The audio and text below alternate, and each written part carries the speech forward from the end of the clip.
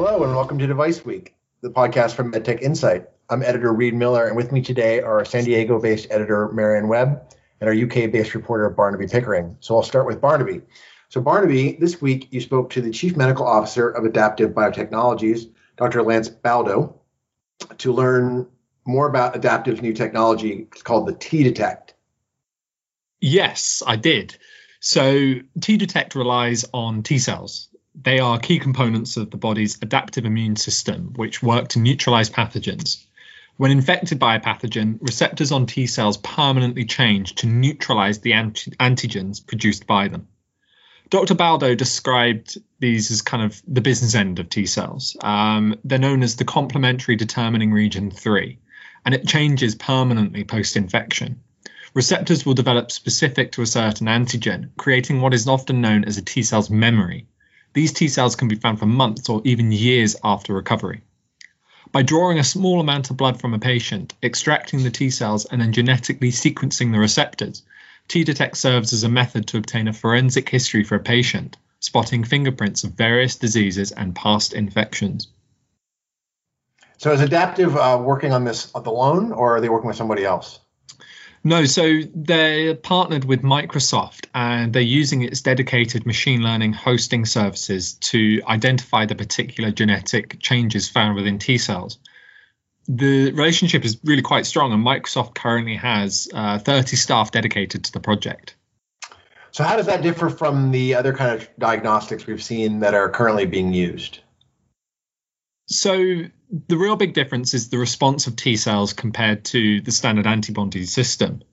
Antibodies take upwards of 2 weeks to fully develop, and their volumes drop off sharply by about 6 months after infection. T cells develop their memory much faster, typically only a couple of days, but also retain it for much longer. With SARS-CoV-1, which led to the 2003 SARS outbreak, patients' T cells remembered the virus for 8 to 10 years. This makes T-cell diagnostics much more effective for diagnosing prior infections. In particular, this will be useful for COVID-19, as it will provide methods to test for long COVID and test for vaccine efficacy. So are there any other applications for T-Detect? Glad you asked. There's quite a big range. When I spoke to Baldo, he conveyed a really grand vision for T-Detect. Adaptive are currently working on a range of tests for illnesses like Lyme, Crohn's, and celiac disease. The eventual plan is to provide a panel test where a patient exhibiting symptoms of an unknown condition can have a small amount of blood drawn, which is then checked for a wide range of illnesses. This technology could apply to cancer, niche infections, and autoimmune disorders, massively improving the speed and ease with which patients are diagnosed. Well, thanks for that. That's a great story, and I hope everybody has a chance to look at that because that's an important technology, especially in COVID, but as you said, beyond too. So I'll switch to Marian. Now, Marian, MedTech Insight is now kicking off March by offering our readers a new and exciting feature. What can you tell us all about that? Yes, Reed. So this week we are kicking off a new monthly roundup focused entirely on digital health.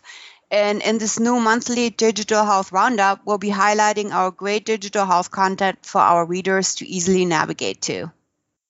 Okay, that's great. So especially for our readers who have a particular interest in the rising convergence of tech and medtech, a topic that you and your colleague in the UK, Barnaby, who we already talked to, are very passionate about. So what can you tell us that we should expect to see in the first newsletter this week?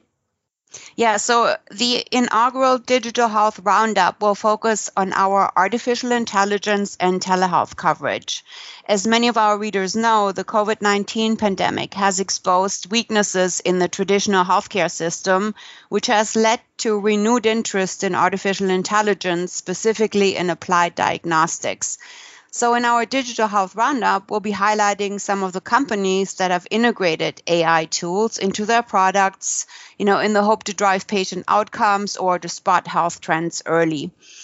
We'll also talk about some of the regulatory challenges surrounding the issue of AI, which is closely followed by our Washington, D.C. reporter, Firdaus Al-Farouk, better known as Danny Al-Farouk.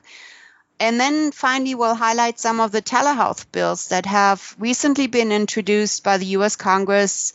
We'll talk some of the companies that are developing interesting telehealth platforms, such as Royal Philips, among others. All right, well, that's a fantastic kickoff for our monthly Digital Health Roundup, and there's certainly a lot more from that to come. Yes, so thanks, Reed, for that. But now over to you. You've been following a reimbursement-related story related to cardiac monitoring that isn't getting a lot of press, but could be very important to that sector. What can you tell us about that? All right, so thanks. Long-term cardiac monitoring wearable devices. So these are electronic patch-type devices that can record a patient's EKG data for a week or 2 weeks at a time, are becoming increasingly popular because more and more clinical data shows that this kind of testing can identify arrhythmias a lot more effectively with a lot less hassle than the traditional approaches of just doing checkups or doing a 48-hour monitor with a Holter monitor, which is very old technology. So the companies that make these devices, which include some small up-and-comers like iRhythm or Cardiac Insights, but they also include some really big companies thanks to some recent acquisitions like Boston Scientific bought Preventus, and Philips and Hillrom are now in this space. So now these companies really want the United States CMS to just establish national Medicare rates that cover these devices and all the services that go with it. And right now, Medicare has usually been paying about $300 for one of these extended tests, but the rate is left up to the local Medicare carriers. Now, CMS thought about changing that and putting this in their new inpatient payment system, and they proposed to do that originally last summer. And then when they finalized the system, they decided, no, we actually don't have enough cost data, and we don't really have a good way to do this, so let's just punt it back to the local carriers again. So that's when the problems got started at the end of 2020. And then at the end of January, the regional carrier Novitas, which is based in kind of Texas and that part of the country, published a new payment rate schedule that, to make a long story not quite so long, only paid about $43 for one of these long-term tests. And that would be a particularly big blow to iRhythm because most of their Medicare business is going through Novitas, particularly through one of their Texas offices. So what are they going to do about that? Well, so the problem seems to be that Novitas just decided to use the same payment rate for the shorter term monitoring as they are going to use for the longer term monitoring, even though everybody understands that the longer term version costs a lot more and is actually a lot more effective. And so the companies think that they have a pretty good case to explain, what was wrong with this payment schedule that Novitas came out with. So iRhythm seems to be taking the lead on this because they have so much at stake. And they reported recently that they are now part of a consortium of companies that are working together to change this rate and get a more favorable rate. I'm still trying to figure out exactly what other companies were involved in that, but at least iRhythm seems to be, kind of leading it. And they've met with Novitas and are working on it. And they said they've had at least two very productive meetings, but they didn't come up with anything yet, and they are not sure if or when they'll be able to get more money for their remote monitoring patch, which is called the Zio. Do you think they'll get what they want? Well, they have a very strong case, like I said, because what they're offering should be paid more than the old Holter system because, like I said, the data shows that it does more and that it's better at detecting arrhythmias like atrial fibrillation. But the analysts that I've heard from don't think it's going to be as much money as they were getting in the past. So without more specific invoice data, the payers have to come up with all these very complicated ways to figure out a price for something.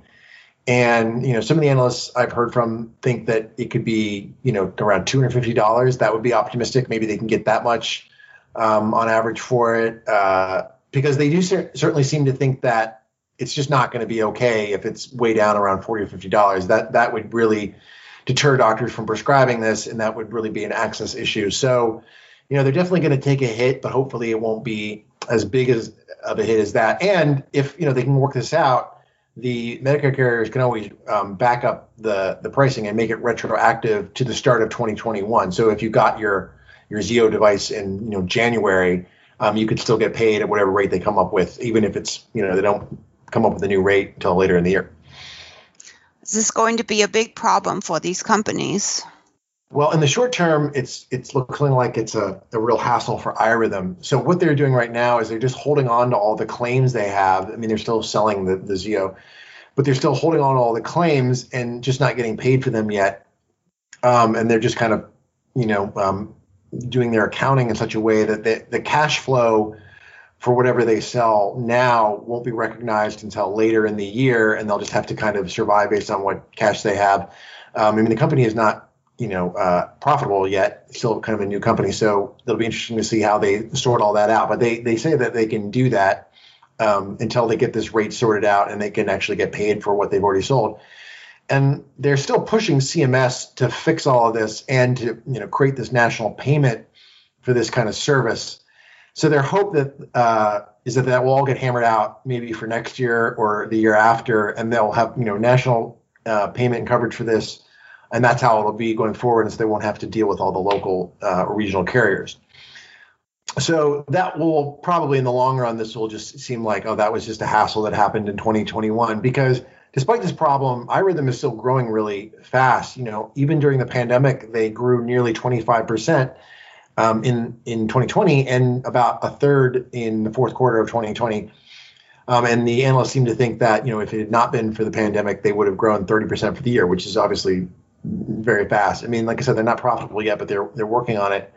And the big companies are buying smaller monitoring companies right now, like I said, because it seems very clear that the possibility of collecting all this data remotely and in a very sort of non-intrusive patch check device is just too much to pass up. There's just too much opportunity with artificial intelligence and big data for this not to become like the most important thing that's happening right now in medtech. And so that's just a big paradigm shift of all we talked about, digital health and AI and all that kind of stuff is all happening right now. So I think ultimately this can't stop that. This will just be a bump in the road. So the benefits for everybody involved of these kinds of monitoring and data collection systems are just undeniable. So it's a tidal wave that isn't going to get stopped. Obviously reimbursement is always an issue in medtech, but I don't think in the long run this is going to be a big deal. That makes a lot of sense. Thanks for that update, Reed. That's an interesting case study of how one part of medtech is wrestling with a payment issue for sure. You can read about all of these topics and a lot more at medtechinsight.com. Right now, we also have a very insightful interview with a leading mass tort lawyer who specializes in medical device litigation, lots of regulatory news from the US and Europe, and coverage of all the big mergers and acquisitions and major financings in medtech. You can follow us on Twitter at medtech_insight. I'm at medtech Marion, that's spelled Marion. Reed is at medtech, Reed with 2 E's, and Barnaby is medtech Barnaby. Thanks and have a good week.